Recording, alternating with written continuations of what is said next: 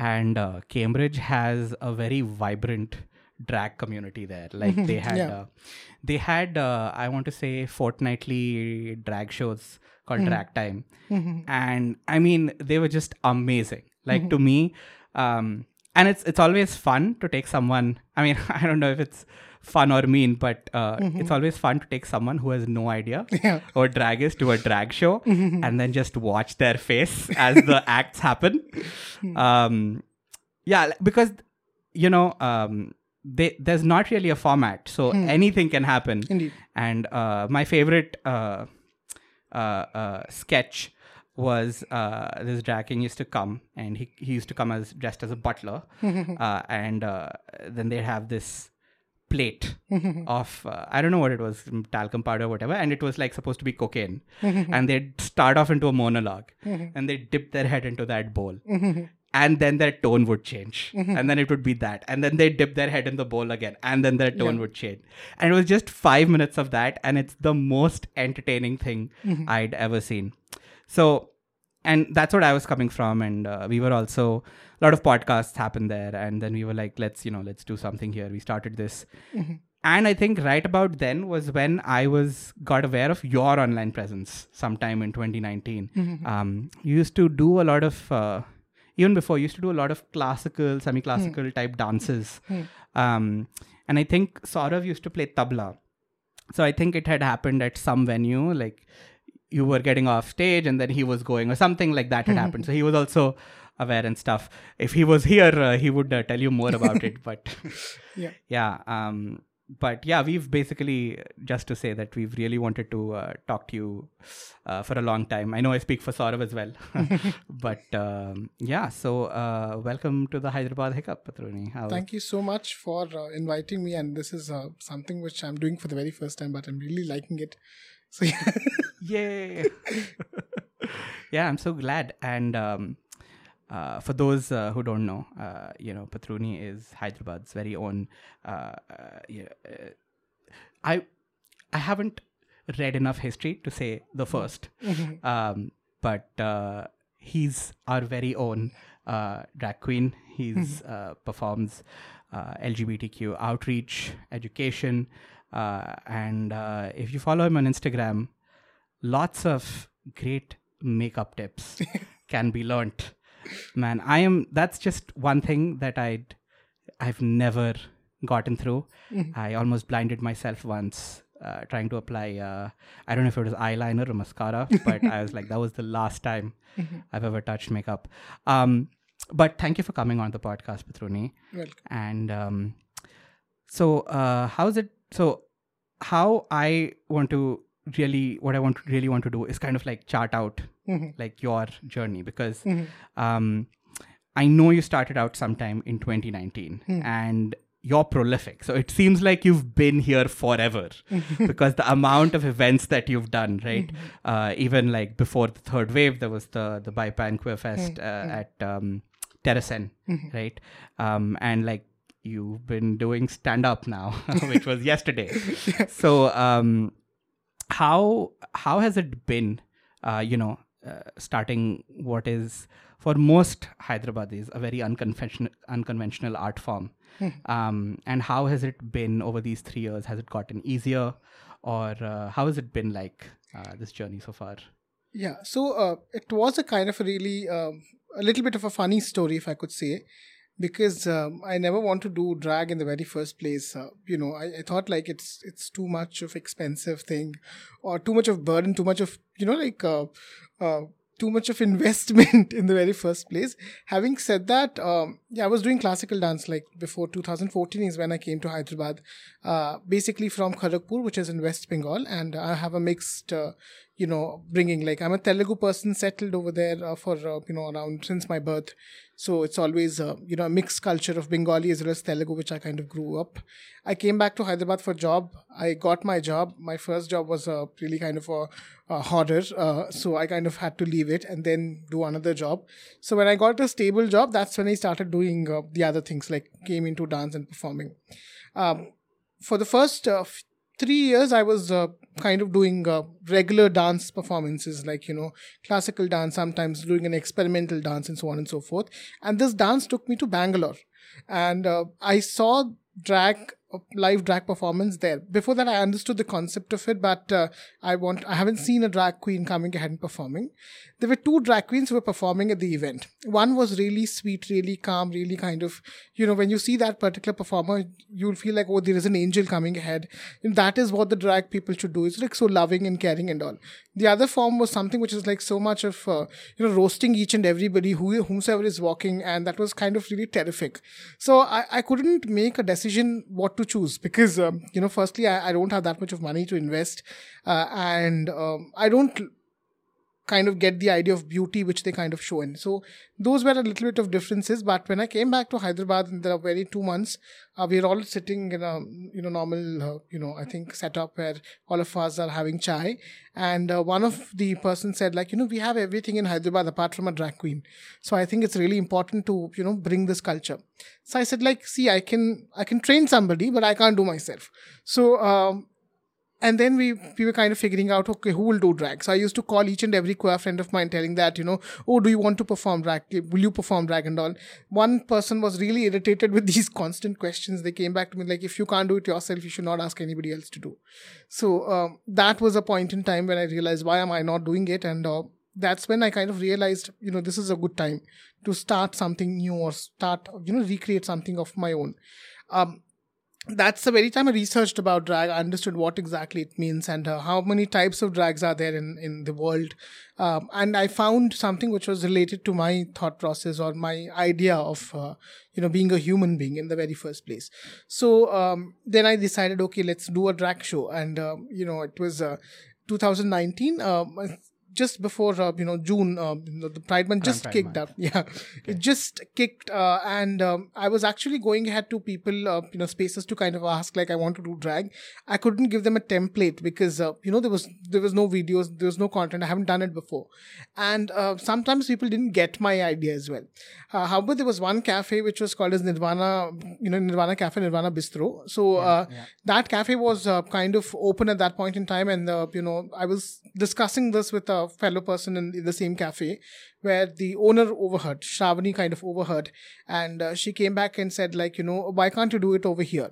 Even Shravani didn't had an idea of what drag was. Like, she thought it's a dancing event. So that happened. I said, I tried to kind of explain it to her for a while, and then said, like, you just go and do it. I just want to see it, whatever you are creating. I believe in that. We decided to do the drag event on Thursday, and the event was on Sunday. Like, we had 4 days in between. And as a counter of going ahead and promoting, we just had one queer event which was happening a day before. So we thought, like, we'll update the posters, we'll kind of, publicize it. And then on the previous day event, we'll go and announce that, there's an event which is happening. And we took tallies of people, how many people are coming. So as per my calculation, there were 21 people. And, it should not be more than that. 21 as in my friends 5 and the other performers' friends 5, so on and so forth. So we were 3 drag queens who wanted to kind of do it together. So we did that. We prepared for the event, and just the evening we started, like, I dressed up, and we put a curtain there with the sari, and we were dressing up on the other side. As I came from that space, when I came into the kind of main room, I could see that the sitting spaces were full, and people started kind of occupying the space which was also there at the serving table. Like, it was like fully kind of crowded. As and when the day started, like before the performance itself, the house was full. People were outside those glass doors kind of looking into what exactly is happening. And that was the time I realized, okay, this is the very first event, and this is what I'm kind of getting. Why can't I kind of do it for a long time?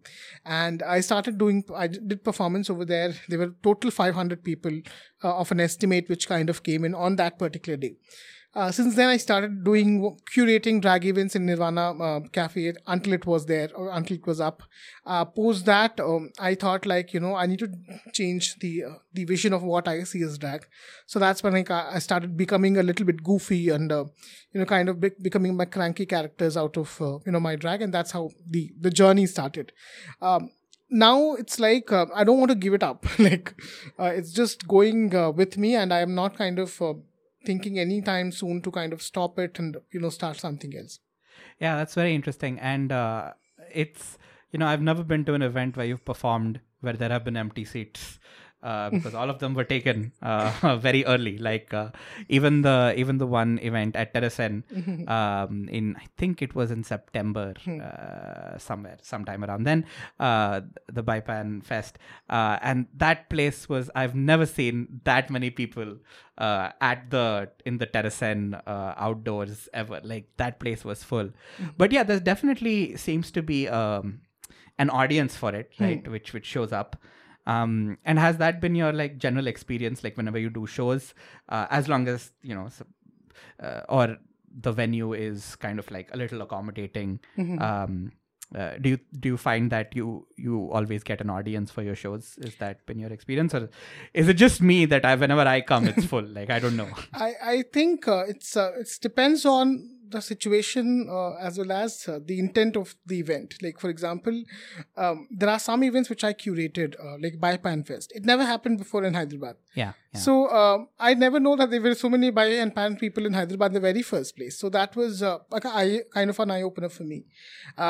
Whereas there are other events which I kind of did. I did one event which was called as Drag Karnatica, which was basically a Carnatic music plus drag together.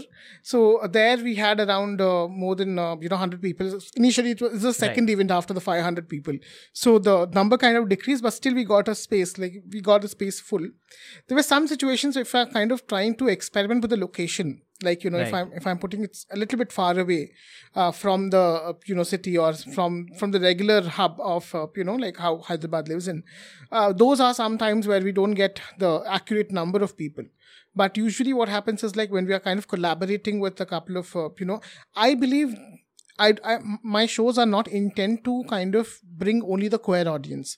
And I think my intent to bring, all audience, like irrespective of sexuality and gender, is something which kinds of makes me. Like if I'm saying that it's open for all, or if I'm kind of barging into a straight space and say that, okay, I'm performing this, that's when I get love.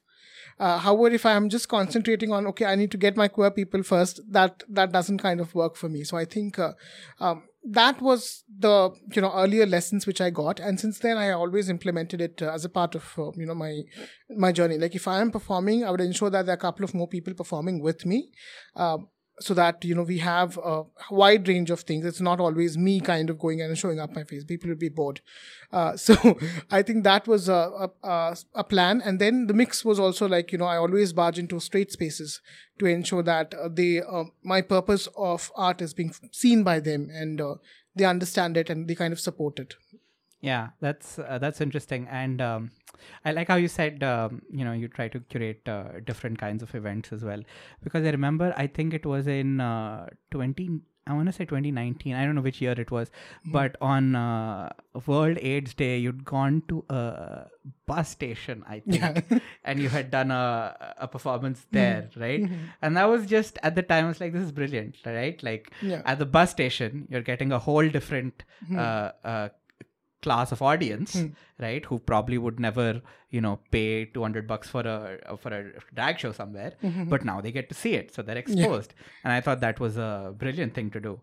And now you're doing stand-up, right? I'm gonna skipping forward 3 years in time.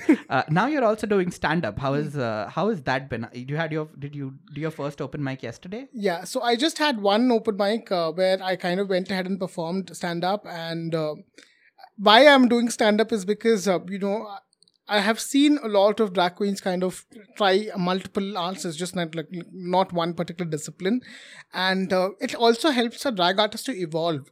I think everybody is a comic, but just that they need to see what exactly is the nerve which they are bringing into it. And also, when I wanted to start comedy, I was like, if I'm doing comedy, I will do it in my drag. I will not do it outside of it, because as Patruni is not that much of funny person as Sass is. So I think that there's two different versions of it. And when I thought of doing it, it was actually, there was an open mic poster which was being there, and I just barged into the person, because I performed with them before. I said, like, I want to do comedy. And Shreya, the owner of NRB, right. So she was like, she's already crazy. Like, she thinks that I do everything. And then when I said I will go and do comedy, and she's like, are you kidding me? This is more comic than that. This is the biggest joke which I could ever listen. And after that, she kind of opened up. She said, like, why should, you should go ahead and try it. Let's see how exactly, it will happen. The best part of drag is, like, it gives, it's not only the verbal comedy, but it's also the visual comedy which we can do with drag. And I think that is the selling point. That is what, sometimes helps.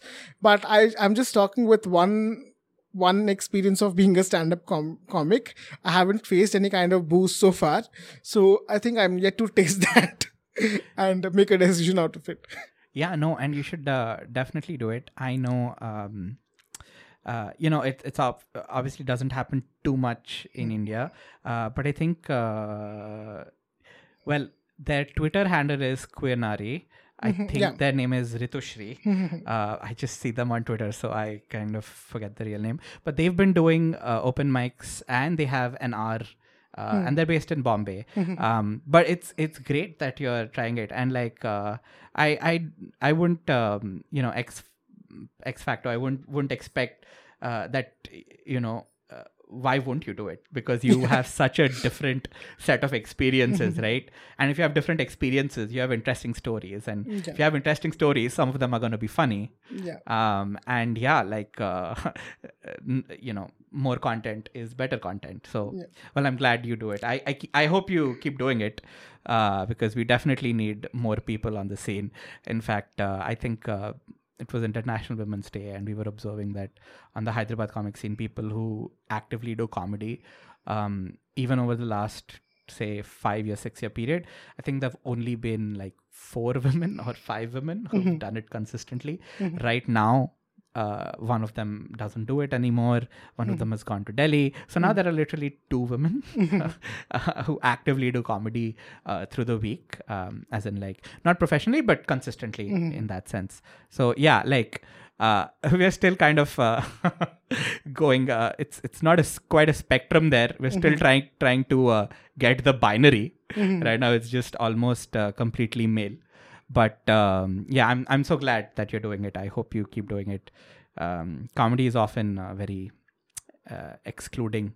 It's the exact opposite of what a nice queer event would feel like if you go into stand-up sometimes. But some are nice as well. So I hope you find all the nice rooms and you do it. But tell me, like, you've performed in 2019, and you've also hopefully now performed in 2022 as well, and will keep performing because there's no 4th wave that's going to come. So how do you think times have changed? Like, is approaching a venue and convincing them easier? Was it always easy? But has it become easier? Has it become harder? In terms of audience, do you find that they're more willing to come and try out? If it's a ticketed event, for example, are they more willing to buy tickets? How do you think that has changed? I think firstly, they are listening, which was not the case, before. Like, before the time when we kind of majorly, when I started drag, or even before that, people are not that much listening. Like, the venue partners or the venues are not somebody who wants to incorporate the idea of inclusion in the very first place. We just had three spaces. One was Lama Khan, which was kind of overflooded with queer events every now and then. And then one was Phoenix Arena, which is also a space which was given to us on a lot of times. And then this, the cafes system started. Like Nirvana was one of the cafes which kind of opened up. And then we got Terrasan, and then we got Aromale. So I think the chain, like what I did majorly was I never asked a permission for a venue. Like, if there was an open mic, I will dress up in drag and I will show it up over there. So after seeing my craft, or after seeing whatever I'm kind of bringing to the table, that's when they were convinced of kind of going and putting it forward. I'll put it in that way. Having said that, there are 2 problems which are majorly both an artistic problem as well as a problem for the venues, which we can see it. Queer events, majorly, if you're putting a ticket there is always a situation like we might not be able to bring all kinds of audience, because somebody might directly come from a student's spaces, somebody might be coming from some other spaces. So it was always a challenge for us to put tickets. Like, we did try to have tickets for a couple of events, and we utterly failed because it's always I think the access of going into an event kind of gets down when I'm putting a ticket, especially with the queer queer kind of setup or queer conversations if we are doing. And that becomes a little bit of a problem in going ahead and either paying for the space or giving a profit for the space, because both of them are really important. The space has to thrive, and for them, they need to get a profit out of an event as well. As an artist, we need to get the audience as well. So these are some of the parities where it's still a little bit difficult to kind of give a kind of a pointed figure. Okay, this is what you'll get out of a benefit, which is for drag, it's really kind of a clumsy number. We can't give you a direct notation that, okay, this is what this many people will bring, this much of sales would happen on the food. And that's where I think there's a little bit of a gap. Having said that, there are few people, or there are few venues who try out, who kind of, when they back up with their products, or when they back up with their own menu, and when they kind of open the door and say that you perform drag and we don't have a problem with how many people you are getting, those are the venues which get magic. Like, Terrasan, for example, we didn't have this tie of, okay, we'll get this many food, we'll get this much. Nothing. So I went there. They said yes. So we just went and did the event, and organically, people came because the food was something which was trustable, as well as the art, which was something which kind of added up to the space. So these are the backdrops of thinking what we have to do, and it's exhausting as a curator as well. Like, when you have to curate an event, it's too much of pressure for us to kind of understand, okay, how many people will come and not. So I took a little bit of a gap from curation. I said, let me take a backseat for now. Let me understand where I'm kind of putting in. But I think now they are open to kind of have a conversation. Like, I still remember Aro Malay in 2020 kind of called me to ask to do an event on queer love stories, which was kind of different. And we also barged into spaces which people could never think. Like, for example, I performed drag in Shilpa Ramam, which was which they could never kind of imagine. It's just like barging into spaces and then telling the art or telling the storytelling, whatever we do, and then giving the trust that this is what we are trying to do, and this is, you will not land up in in any kind of a problem because of our art, because by the end of the day, they are also artists, they are also creating that space for everybody. I think that understanding need to be there, and so far it's open. We are able to, like, as an individual, I can walk up to any venue and I can say that I want to curate an event. I can explain them that I want to do drag, and then we can have a discussion. They're open for drag events, but just the idea of how much which we are contributing to the space is something which is still a kind of a murky situation, where both I as well as the the venues have to decide where exactly we are falling apart. Yeah, that's interesting. I mean, I'm also thinking, in terms of just you being able to perform. Obviously, you said kind of barge in, show them the thing, and then they're convinced, which is admirable. But I'm also, wondering, like, I mean, because you are, very well dressed when you perform. So in terms of like outfit and makeup and stuff, like, does it kind of limit the kind of venues that you can go to? Like, I mean, you told me you performed at Shilpa Ramam, which makes me think not really, because Shilpa Ramam is like pretty bare, right? Like in terms of, I mean, it's a very nice place, but so are there like certain venues that are better to just perform and stuff, or does it not really matter? What do you think? So, I think it's not because of what we kind of wear. To be honest, I'm named as the shabbiest drag queen of India just because of whatever I present my drag. Having said that, when I kind of go and perform, the first thing is I want to know, at least I need to know that, okay, there are certain people whom you kind of know in person, so that if anything kind of happens at any point, there are people who kind of surround you or kind of help you. So that is really important.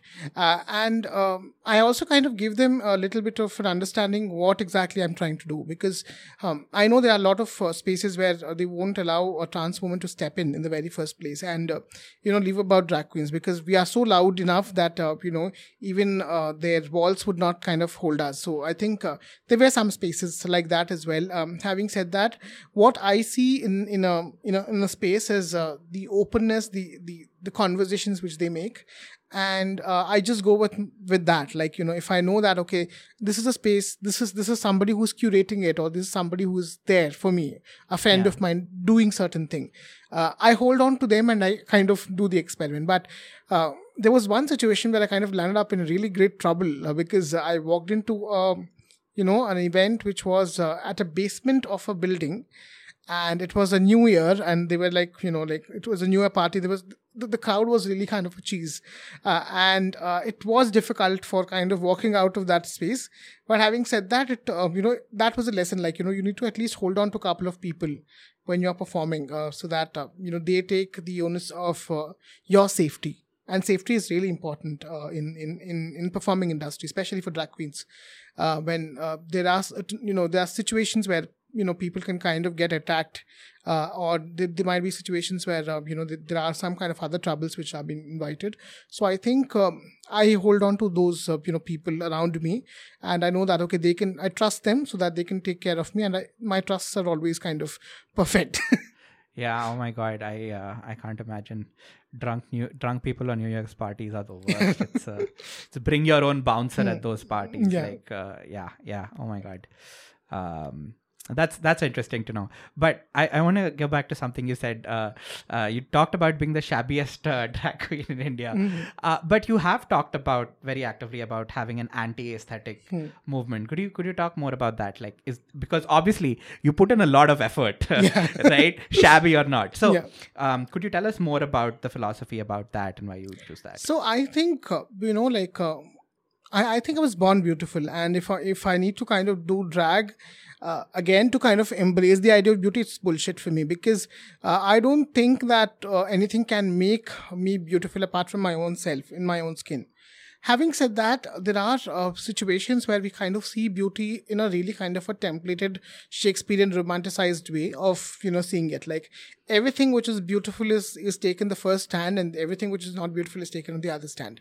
So the duality of it is something which is kind of mesmerizing, because my inclination towards anti-beauty started when I was kind of even looking into classical dance industry. Like, they were always, you need to be godly, and you need to kind of put this entire makeup and do performance and all.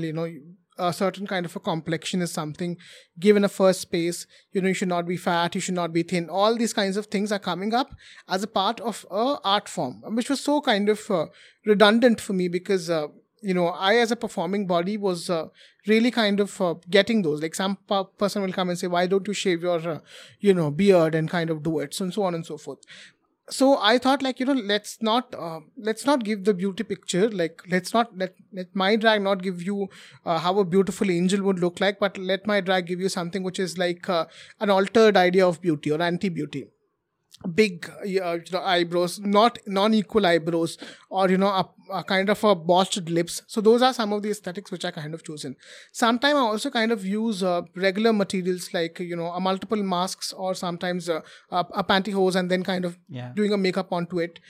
Sometimes even kind of changing the way how a person would look like. So those were some of the aesthetics which I wanted.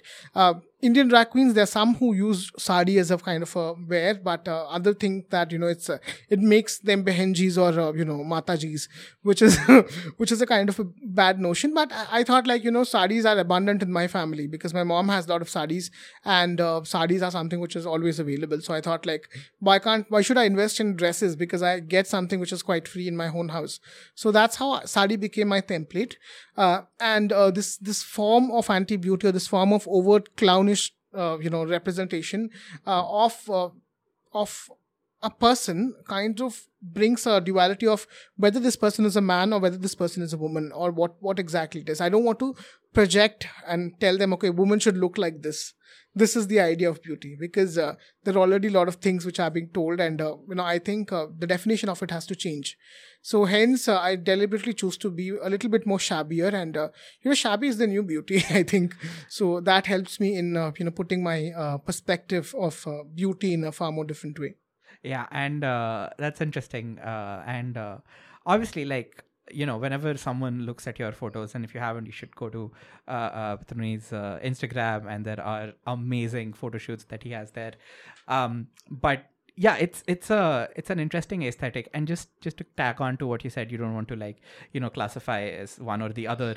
And I was trying to, recently in stand-up also, they've tried to have women-only open mics. And I was like, don't make it women, make it women/non-binary open mics. And they're like, what is non-binary? And it's just so hard to explain. But I was saying, now with media, I can just show them, oh, watch this TV show called Euphoria, watch all the episodes. You'll know what I mean. It's just because it's often so hard to kind of explain that, make it women/non-binary, because there are non-binary people in India as well. And if you have open mics for them, they will come. But it is interesting on the anti-aesthetic movement that you said. But also just in terms of, and I briefly mentioned this before we started the podcast, because I've been seeing your Instagram on and off for a couple of years now, your makeup game has really become really good. So have you is that a skill that you've developed, or, how has that been? Because that's something I just don't understand at all. I've tried and failed horribly at it. So how is that? So this is, I think I really suck at makeup still now. Having said that, I think COVID helped me a lot, because I see, the drag culture of India, or drag queens who are performing, we have a really something which, we might be shady to each other. We might pull a leg, we might scratch their head, or we might even cut their head off. Irrespective, we always kind of share whatever we are kind of doing. If I'm getting 10 things knowing from a certain place, I share it with 10 more sisters of mine. Similarly, so I think the ideas of makeup tips are something which are quite easily been flown within the drag circuits or drag circles. And I think that is something which kind of changed me, because if you see the earlier kind of drag looks, I usually use a pantyhose. And then one drag sister of mine, her name is Miss Behenji. So she said, why aren't you kind of painting your face? You have a really good kind of gorgeous face. Why don't you kind of use makeup in a far more different way? So she taught me how to do a cut crease, and kind of, ensured, it was a live Instagram live where I learned about cut crease. And then I invested a little bit more on the products, so I can get a good kind of makeup products and all. That's how I think I started painting a lot. Even my partner says, nowadays you are just painting your face so often. You're not trying anything different or anything kind of new. But I think that gave a little bit of a practice. For the past few times, I was kind of doing a concept shoots about multiple pride flags, or something about how a normal kind of woman can be seen, or what is the exaggerated ideas of wigs and so on and so forth. So color palettes are something which are really interesting, and I kind of put it across.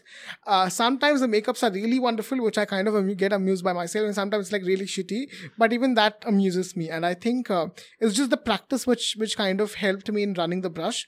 However, I really am kind of interested in making it shabby even more. I want it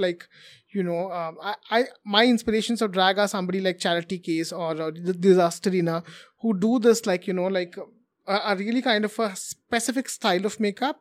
They have a branding of their own, so I wanted to kind of crack that code, and that is the process which I am as of now.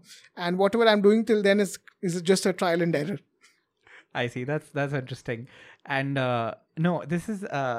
I was actually. It's interesting you say that this is just common knowledge and that's shared around in the community. Because I was actually going through your website, dragvanti.com, and there's also a drag designers group, right? I don't know how active it is, but it's interesting to know that these groups exist and you exchange information, because it's obviously skills that you can learn. But since we're here.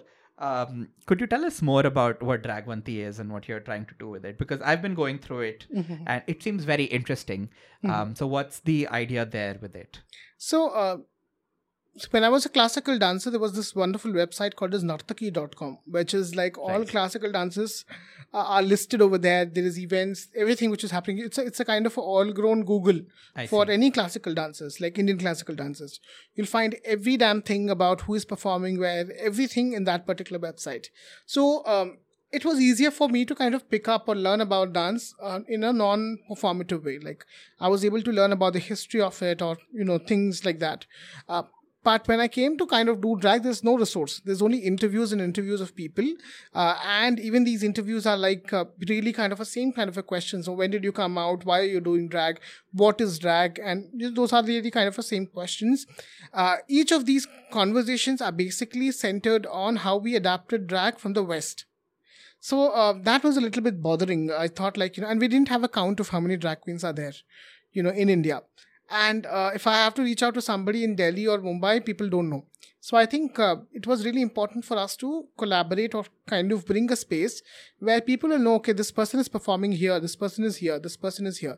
So that mapping of drag artists was really important so that we can encourage local drag artists in their own spaces. Like if Mumbai is hosting an event, they don't have to bring people from other cities because they can bring Mumbai queens. Or if Chandigarh is doing an event, they can kind of support their own local scenes. Right. That's how the drag would grow global, kind of all across India. It will grow Yeah. as it's kind of been projected. Yeah. So now the problem with the numbers or the kind of people who are there, that was something which was there build up, and that's the time I realized it was really important for me to kind of create a space where it gives all the information which a drag queen requires. It gives the number of drag queens in India, and the number is really important because tomorrow if I have to propose that you should make drag as a consideration for any kind of a national award, you need to know how many numbers of the artists are there in that country. So that's why I started having the numbers as well. So there was a directory. The initial idea was the directory. Post that, I started kind of engaging audience with, insights about Indian drag scenes, like what is Launda Nach, how many drag artists are there in India, what are the local scenes of Hyderabad, the local scenes of Bombay, what is the folk art form, theatre and drag, and so on and so forth. So that is how that is how I kind of thought of bringing the knowledge into the system. So it became a website where I had a vision about a directory, interviews of drag queens, a list of commonly used words, a vocabulary of Indian drag, how the Indian drag will interact, the difference between folk drag as well as the neo drag or the new drag which they are doing. So these are some of the pointers which I had. I created multiple pages on that, and currently looking into one particular segment which is like a drag school, e-school like Udemy, where people can go out and learn about a certain tips or tricks. So that is one point which I'm kind of looking at or kind of expanding it over. It's a long time, I'm having conversations. It's been 2 years so far, but it might go even more. So that is the end vision of it. Like I want to create a online space for drag where they can see a lot of content and kind of drive it across. That's really interesting to know. I'm sorry, I'm pulling the rug from under your feet constantly. No, that's really interesting to know. So you're basically indexing all the drag kings and queens in India. Because it is true, because there are so many things that unless you're actively talking to people, it's just so difficult to know, right? Like even for something as simple as, say, hair removal, like, if you use wheat, if you use that chemical stuff, depending on your skin, it'll burn the shit out of you. And like, it's a very small thing, right? Like if you're doing it on a regular basis, you'll know. But if it's the first time you're doing it, you won't know, right? Yeah. But that's interesting. Because I really like the website as well. There's so much information there, right? And there's potentially groups of people who can come together and discuss very specific things, right? But you mentioned something about starting off. You mentioned classical dance and its indexing. I'm also wondering, like, when you're planning a drag performance, do you start off with a basis of dance and then add drag elements to it? Or how do you exactly create a drag performance? That is something that I've been curious to know. So I basically do 4 kinds of it. Like I categorize every opportunity or every event into 4 basic things. Now, firstly, I need to understand what is the audience and how much is the space which I can kind of get in. For online, I don't have much of the space to kind of explore. True. Whereas for offline events, I do have a space. Like, I know this much long performance has to go or this much short, the capacity of audience who will be coming. So those are some pointers which I have. So basically, I do 4 kinds of performances. One is obviously dance, because I believe that dance is something which is really kind of energetic as well as brings the audience. Second is, I kind of sing, like, if it's online performances, that's when I have to diversify it, kind of ensure that I'm not giving them, a person moving somewhere, but I want them to stick to the screen. However, also enjoy the performance. So that becomes easier for me. Folk music becomes easier for me to kind of attract people over there. There's certain performances which I do which are conceptualized on the part of the event. For example, if I'm doing an event for example, AIDS control, so that's when I'll create a performance according to it. If I'm doing a performance for mental health issues, I will do something which is not basically kind of dance as in dance, but it's a theater kind of a space, it's a performance art where I will ensure that I'm poking the audience's mind and telling that, okay, this is an action which you need to do. So there are certain kind of such performances which I do regularly. And the last one is basically like, if I'm curating the event, I will just start with a performance, irrespective if it's a dance or a music, and then I'll kind of leave it to the audience. Like, they ask me and I will kind of do it. So one is a really flexible one. And now I'm stand-up comedy, it's just like normal going out and talking. So these are basic, I think basic types of, spaces. Each variety of the performance has has its own space. I can't do a singing event in a bar or a club because that doesn't sink in. The crowd will beat me out of shit. Right. So I think I need to ensure that I'm bringing a dance number over there. When I'm doing something which is online, because of the space restrictions, music becomes the easiest part for me. So I kind of, permutate and combinate both of them and use wherever the events are happening or, accordingly. And that's interesting. Dance, music, and now stand up. Like this is going to be fun. I can't wait for the next few performances. Yeah. Actually, I don't know if you've ever seen Eddie Izzard perform. But Eddie Izzard is among other, he's an actor as well. Mm-hmm. But among other things, he's a stand-up comic, and he cross-dresses and he performs in 4 different languages. Oh. And I think it's just amazing. He had an unsuccessful run as an MP in the UK as well, but I think it's just amazing the kind of stuff that he performs. But yeah, I really can't wait to see what other performances come in from that. But I also wanted to quickly ask you, you mentioned you've kind of stopped curating stuff for now, but in the past also very recently, you've been curating and, even generally the queer scene in Hyderabad has been making some very interesting events, right? Like there was, I think most recently there was a queer film festival. There was, I think, I don't know if it's still open, but the People's Choice Cafe had like a queer speed dating thing or something of that sort.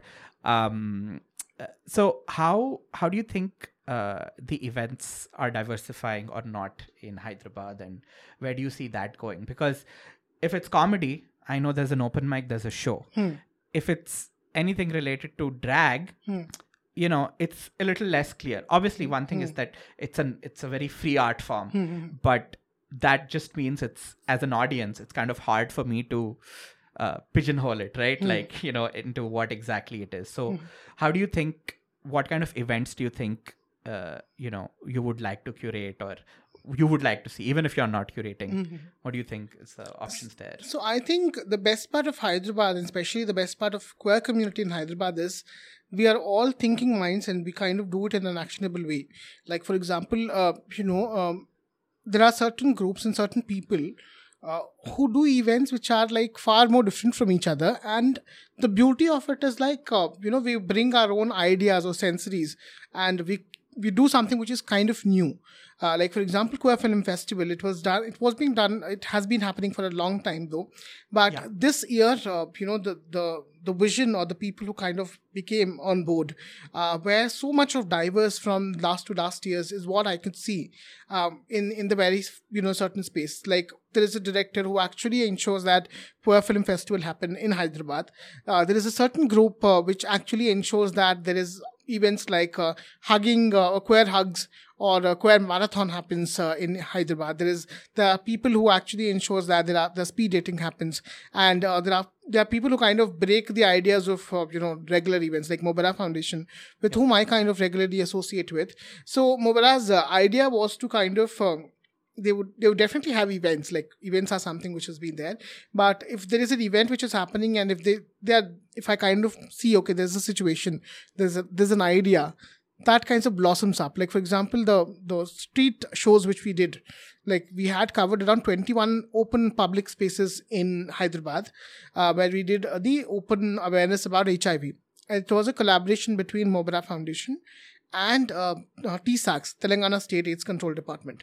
So initially it was one particular flash mob which was to happen in Ravindra Bharati, but the idea what we kind of bought is like, why should we do it only in one place? Why can't we do it in public spaces? Again, it's a government which is involved, but why can't we utilize them for a better cause? So we gave around 21 list of places which we want to perform. They gave us a gadi and they said, sit inside, we'll roam around the city. That's how the idea happened. So that is something which Mubara is basically kind of looks into. They are a mob of people who kind of does a lot of flash mobs. So we bring, like, there are multiple people bringing multiple essence of whatever they believe in to the community of Hyderabad, and that's why it's so diverse. Now, for me, when it comes, I always have a concentration on things which are personal to me. Like I did BiPAN Festival because I was bi and pan. I was not aware about the bi and pan situation. So that was a I would say a lack, and then an answer to it, or a question and then an answer to it. I also did something called as the Indian Drag Conference, where it's an online event where we had 6 multiple drag artists coming together and having a conversation. So this was also a question and then answer. So I think these events kind of click in because it has a purpose driven. So one of the event which I'm kind of really looking into is a drag film festival. I'm not sure when exactly will happen, but that is something where I want to curate 5 or 6 drag movies together, and where people can come watch together and kind of enjoy it. Apart from that, I also had a kind of a vision about doing drag story hour in Hyderabad. Like we did a lot of storytelling festivals and drag storytelling in Hyderabad. Like it was also a part of Hyderabad Lit Festival and all. But a drag story hour is something which is done by the Drag Story Hour UK. There are certain kind of books which a drag queen will go and read to schools and colleges. So I think that is the interesting, idea which I have as well. I also want to do a all drag flash mob, which is like all the queens are like, all of them are drag queens going and doing a flash mob. That would be kind of really interesting. So these are some of these, pointers or ideas which I have. But I think I will leave it for destiny, like when and how exactly it happens, because an event, usually you have an idea, but you don't know when exactly it gets curated. So I think I will kind of believe in that. And I really love the vibe of Hyderabad queer communities because we always try to do different. Like very recently, there was a polyamorous workshop which happened by a wonderful people. And, similarly, there are a lot of other events which are happening as well.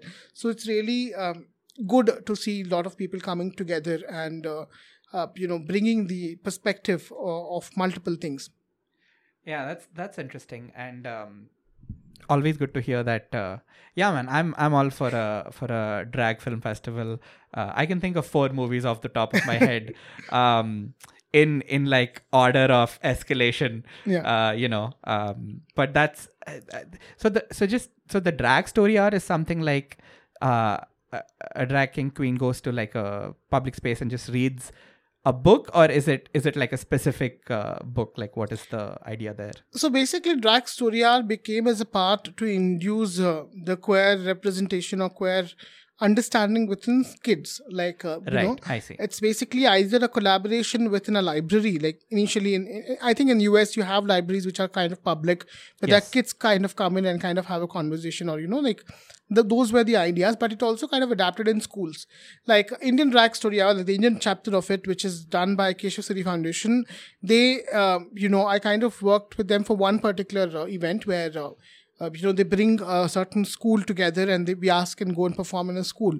That was also kind of really interesting. The stories are again set of stories. These are written by queer writers who would go ahead and write really simple stories about inclusion, about not only inclusion of queer people but also inclusion of people who are PWDs or people who are from other spectrums of the society.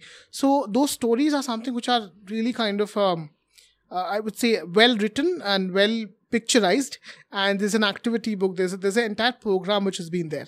So I'm looking into that as a part. Like Hyderabad definitely needs, there are a lot of schools which are in here who kind of would be more than happy to kind of listen to it and be a part of it. And especially right now when the situations are really bad, like recently there was a 12 years old death of a person in Faridabad DPS. So I think these kind of events ensures that those situations doesn't happen. Like, both a change in what we are kind of presenting to the children, also, giving them the open space. Like, I still remember I did a TEDx talk for a school, but when I walked into the school in my drag, people were like, they were curious. Teachers were curious. Everybody were curious. It gave me a conversation to kind of tell, this is how it should be. Like, similarly, when I was kind of going ahead and doing a college talk, there was a couple of kids who kind of reached out to me telling that, I identify as a queer, I can't come out in my school or so on, so on and so forth. That becomes a safe space for people. So I think why kind of restrict your art to a certain, box? Why can't you open it to, all kind of sections, and especially in education, so that helps a lot of people who are at that point in time. Yeah, definitely. Yeah, we should, start kids young. I mean, they should, they shouldn't wait, until they're in their 20s to start figuring things out. And obviously, that's interesting. You didn't mention the film festivals, but I am curious. Have you, have you seen the recent spate of queer movies that Bollywood has been making, quote unquote? And I mean, I don't watch them because there's so much better things to watch. But I'm just curious what you think about it. I'm just kind of extending this sentence because Patruni is just having water. So as soon as he's done, yeah. So what do you think about it? Like, I think I don't know how can I kind of put it across. But basically, there was a time. Don't hold when, back. Yeah, there was a time when we didn't have any kind of a queer representation, and then there was a queer comedy. Like queer people were thrown on comedies, which is kind of a blatant situation. And then came spaces or movies where cisgender person going ahead and doing a queer, especially trans roles. And then there is there's a whole kind of I would say. A tokenistic representation of queer people. Having said that, I am really kind of a person who is really put my goggles to kind of see what exactly is wrong. Why? I usually call it out. Like that is what my persona is. Like if I see somebody going and doing a certain thing, I'm always up for calling it out and saying that okay, this is somebody whose representation is not correct, and this is somebody who's stepping up a queer space, and so on and so forth. Having said that, at a point in time, I realized, why am I doing it? Or why I'm kind of blocking that? It's because I am not getting space, or is it because, who am I to kind of gatekeep a community? So I thought in that way. Like, for me, when I kind of came in, when I was growing in, I was never being gatekeeping. So that's why I had a space for evolvement. But any kind of gatekeeping is... doesn't draw attention, to the subject. Now, the only problem which I see with Bollywood is definitely there are good stories. Like, there are tokenistic representations, but their stories are there. They are at least putting those words directly. They are saying, okay, lesbian, gay. If I'm taking my parents and asking them to watch it, they know, okay, what is a lesbian, what is a gay. They are explaining it in a far more different way. However, there are certain rules which we shouldn't be broken. Like, for example, casting a transgender person for a transgender role, that is really important. The reason, because a trans person can't play, a cisgender person, like cisgender heroine. A trans woman can't be a cisgender heroine, because you can't put your money in that. But that is what their notion is. Like, we can't put the money on a trans person. That is what they will come up with. So they are not opening a space for a straight heteronormative, to represent straight heteronormative stories by a trans person. Similarly, on the vice versa, they don't want to cast a trans person as well, because they say that there is no kind of a story. Like, you're not giving the cis roles, you're not giving the trans roles. So what exactly is the role you are giving in? And Sushant quotes, Sushant Digvijaykar, they quote this in a wonderful way, like, do you expect transgender persons to be trans trees? So I think those are some of the things which we need to kind of recheck. Having said that, when it comes to queer stories, like, a gay story or a bisexual story or a lesbian story, there is definitely a scope where a cisgender person can do, because it's a cisgender role. Having said that, if you kind of give it to a queer person, at least they would get a definite, you can give it to a queer actor. Somebody. There are a lot of queer actors who are open right now, and there are a lot of queer actors who do queer roles only. Like, I think across all the languages and across all the movie spaces. So I think, why can't you give them the chance? That would make it far more easier for the queer people to empower. Like, there should be a benefit, right, by the end of the movie. It's just not the producers, but there should be also a benefit for the queer community as a whole. So encourage a queer artist in place of encouraging somebody who's already established. So I think that might be one of the notion. Having said that, are we going into a better place? Yeah, because constantly calling out Bollywood helps in ensuring that they're making a good decision. But I'm not interested in Bollywood anymore, because I want to kind of clean a lot of mess which is there in Telugu industry. And Bollywood is right now in a good track as compared to Telugu industry. We are still stuck in 1990s, where we're still kind of go ahead and poke comedy on queer people, women, slap women, kind of use words which are triggering in their movies. So those are the problems which I'm kind of focused, because definitely Bombay has a lot of people who are definitely putting stronger voices, and I think there's a lack of stronger voices in the southern part, especially Hyderabad or Telugu industry. I think I want to kind of divert my energy into that. That's interesting. I hadn't even thought about the Telugu film industry and representation here, because honestly, like, the last time I'd watched and enjoyed Telugu movies was actually not in the 90s, but I think early 2000s, when the Athadus and Genelia D'Souza was still acting, and I really liked those. But after a while, like, I don't know which movie it was that I went to watch. Not Singham, I don't know why I remember the name, but one of those movies, and I just couldn't enjoy it. Like, I used to like watching Telugu movies. I don't understand a lot of Telugu, but I like watching Telugu movies as well. But yeah, I haven't watched any recent Telugu movie at all. So it's just well, all the best with that.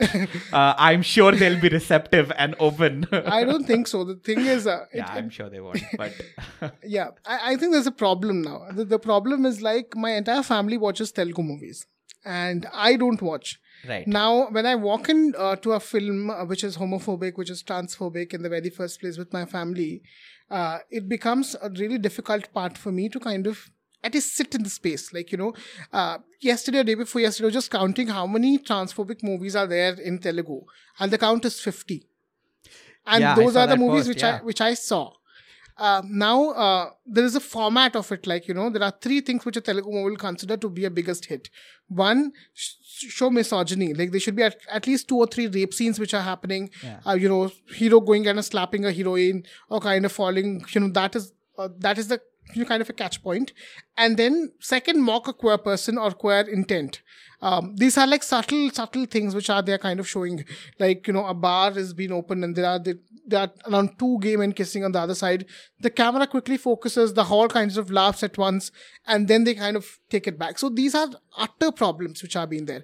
Even when it comes to the conversation of representation, the industry is majorly looking into typecasting people. Like, they don't want to cast a gay couple, or they don't want to cast somebody who is bisexual, because bisexual stories are kind of straight stories which they don't want to kind of go ahead and dig in. They want to see that, if you are casting a trans woman, this trans woman should look manly and not somebody who's effeminate in their own way, who is comfortable in their body. There is also a kind of situations like, if it's a gay person whom we are kind of casting, there should not be a lip kiss, or there should not be any kind of they should both be manly enough, they should have a good kind of a physique and a body. So these are some of the things which they're kind of putting terms and conditions to, and I think it will not progress at all. Like, at least the dubbings, for example, Fame Game was something which I was watching the other day, and I was watching in Telugu because my partner was listening to it. It's just a simple dubbing. The movie is short. There's a huge amount of queer representation. There's wonderfully communicated messages in the Hindi movie, but when it's being dubbed in Telugu, the utter blunders, like, using K word for a transgender person was so kind of a bullshit and, so kind of boiling. I just wanted to kind of scream at the dubbing artist and say that, don't you know to use a better language? So that is the problem. That is kind of a huge, I would say, a huge situation which has been there. And I don't know, like, are people not listening to it, or are our avenues not happy with, like, giving us the spaces to talk with the directors? I even approached a couple of directors telling that, why can't I go and do a gender sensitization workshop for you for free? You don't give me money. At least I don't have to go through this pain, of going ahead and watching it. So I think even those conversations are not happening. The intensity of queer phobia is so much in Telugu industry that, there was a wonderful event organized by a Telugu industry, a person where I was going and performing in drag.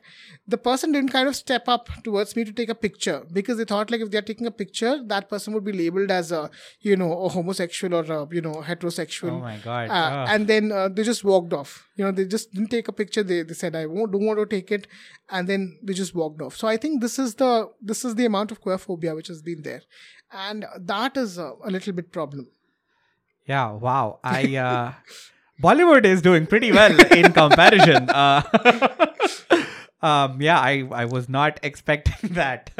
Like, my main thing is I hate sad queer stories. Like, just no more. Yeah. Like I think like Modern Family had a very nice happy example. Tales of the City had nice, people living in the city. They're also queer, but, like, they have a life. Yeah. Like, other things are happening. And that's the focus. In fact, there was this very shitty show called Slasher, which is just an English TV show on like slasher movies. And in one of their seasons, the main guy who gets, like, killed, and then there's the story around them, like, he's bi. And, like, it was such a it's a plot point, but it's handled very well. It's not tokenistic. It's there, it's a central part of the story, but the main focus is on why this guy gets killed, right? And it's a slasher show, but this is a nice addition to a slasher show. So I really like that. Even though the TV show is shit, don't watch it. No one watched slasher ever. But, that was something I liked. It's not like, Call Me By Your Name. I did not like it. It's too sad. Too sad. Too sad. Why? Every queer like the queer film festivals as well, where I go and watch, out of 20 shows or 20 movies which are being screened, there would be around 15 movies which are, again, either brutal, kind of somebody chopping their head off, or somebody going through, a really difficult, triggered conversations of, transphobia, or sad ending, like, either somebody killing themselves, or somebody throwing the other person into something. Yeah. So those are the lines of things which are kind of doing. But I think, people are bored with those. Like, that's why, even queer movies which are having a sad ending is not selling anymore. That's true. Especially in Bollywood, where we see if there is a sad ending, they will not go and watch. So I think that is a change which is happening, and that's why these ultra urban movies are something which started up, like, Shubh Mangal Zyada Savdhan, or the Badhai Do. Yeah. The reason why they kind of started up is because they are bored with telling those kind of stories, and they thought, like, this is a new version where they can kind of educate people or masses. So that the change of plot has definitely come.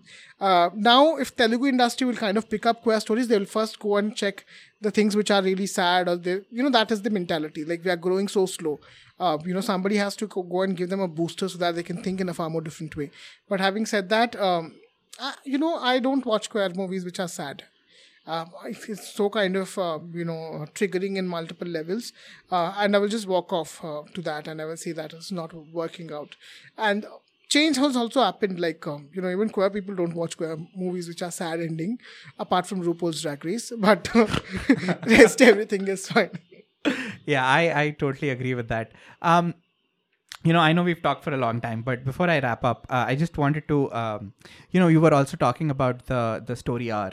And, you said you were from Kharagpur, and so I studied there. And, Kharagpur had a queer support group called Amber. Amber, yeah. And lots of engineering colleges now have, a queer support group. Even if some of them are, largely like, students are doing it, so they have something on their CV, it's fine. I mean, I don't begrudge them that. Do you think that, these are like good initiatives, and what do you think, like, is that a good point of entry for, say, like the drag education or, gender sensitization? Do you think these are good points of entry? Have you had any experience with them? Because I know just one, and I know the one at Kharagpur was really great because it was started by, very nice people, and it continued. But I'm not sure, have you ever come across them, and what's your experience been like? So I think, when I was in college, I didn't want to start a group of queer people, but I wanted to do an event which was based on the theme of queerness in its own self. I kind of proposed it to my counterpart, as well as principal, and he said, like, this is so much, it's kind of so much different, which we might not kind of encourage such kind of things. That's something which I remember. Post that, I kind of came in, this entire saga of, being queer and all that thing kind of started. After that, I kind of got recently, like, because of this COVID and all, I'm getting a lot of conversations, a lot of college students. You don't even know these colleges. Right. There's some college in Chennai, there's some college in Delhi. Everybody has a gender campaign cell. They're kind of coming here and they're saying that you won't believe. There was one particular event by I don't remember the college name. They were like 10 people following up 10 different queer people, and each and every time I get in call with another drag artist from the other city, they were like, did you get this message from this particular college? And that's how we kind of go, and that's huge. That's how they are kind of digging into stories as well, which is wonderful. Even if it's a straight people, let's not assume that they are straight, but let's even think that, okay, in the bad situation, they are straight. There would be one queer person who would at least listen to somebody's conversation. In their late 40s, they might come out as bisexual, or, might be come out as gay, and so on and so forth. So that is completely fine. I think at least we are doing our work. The gender campaign cells are really thriving to kind of do this on a regular basis. Now, it's a high time we kind of, dig a little bit downer to schools. And there are organizations which are doing it in the rural schools. Like, I worked for one organization called Swechha, where there did a lot of, queer one-on-one sessions in schools and all. Whereas when it comes to, the international schools, they are still not open. They still doesn't want to have that conversation. So that is something which need to be broken. The bubble need to be broken as well. Which is very weird, because if you're an international school doing the GCSEs or whatever, you should be more open to this, because you're training your student to go to whatever, right? An international university or whatever, right? And better start them early, because once they go there, it's like they are a much more open society. So, and I think the reason why the colleges are majorly in this particular focus at this point in time is because where will the colleges go after their college is done? To corporates. And what are the corporates doing? They are inclusive right on the front of the face. Like, the corporates which I worked, majority of them kind of openly call out that they are inclusive of LGBTQI plus people. There are events which they are happening. So this model of being and fitting into that space is something which has been groomed within the colleges itself. So somebody who's a part of a gender, for example, gender campaign cell in a certain school or certain college, when they are going ahead into a corporate like Deloitte or FactSet, where they have open conversations about queer identities, or where there are individuals who are queer, kind of go and take the onus of interviewing the students. So for them it would be easy catch point for, okay, they are aware about it, they are understanding the inclusive aspect of it, so they would be the fit for the company. So that is how the idea of including it in college kind of came in. But when it comes to schools, there is no bridge so far, unless and until there are colleges which say that we are kind of inclusive, we are kind of doing it, that's when that bridge is not happening. Also, when it comes to the international schools, the international scene within schools are so kind of bad. Like currently in US, there's no gay, say no gay bill which is being passed, where there are restrictions of students to kind of open up about their sexuality to the teachers, and if they go and do it, they will be, the teachers have the onus of going and telling it to the parents. So it's not a safe space. And multiple other legislations kind of going ahead in US and UK, basically about schools and sexuality rights and all. So now the Indian, the international school doesn't want to step into it, because they are also kind of somewhere bound with the education system in US as well as UK. They don't want to copy that, or they want to go into controversies in that earlier states. So I think that is a little bit of a problem. Having said that, the beauty of rural is they're open, they're listening. And I still remember I was doing a wonderful session with urban schools from a really village of Srikakulam, which is far more space. And to my utter surprise, when I tell them that a gay person is a man who is interested in a man, they will not come back and ask question, how will this happen? They will just say that, they love themselves, they should be in their own space. So that is the beauty of, the education which need to be done. And I think, the school should pick up soon. And, more kind of conversations need to happen. Not an optional one. You don't give options to students to learn a certain thing. You should tell them this is what you need to learn. And that's when they will learn. I think that need to be changed, even in colleges. Don't make it optional. Ask them to kind of take it, take it for granted. At least one particular subject, one particular class on gender and sexuality. And you will ensure that the idea of it is being transformed in the entire, country. Yeah, I think that's interesting. So hopefully schools will have more gender sensitization programs and other programs. At least it's started in colleges. And hopefully we'll have a drag film fest in Hyderabad soon. Yeah, and hoping for that. And hopefully you're doing stand-up now, so maybe I'll see you at an open mic soon, which will be a lot of fun. Yeah. But before we finish, any events you want to plug in? We'll probably get this out in a week or so. But so I think no events though, but kind of looking into a couple of works which I'm writing a song which is again a Telugu folk song on pronouns. So hopefully that would be released by the end of April. Also kind of planning to do something on the Transgender Visibility Day, 31st of March. Still in plans, not fixed yet. So that is something which I'm kind of hooking up as well. Awesome. And all the Instagram handles will be in the description. So if you're listening to this, please follow Patruni on Instagram, and you won't regret it. With that, that's been the Hyderabad Hiccup. Thanks for listening. Thanks for coming, Patruni. Thank you so much. And see you guys later.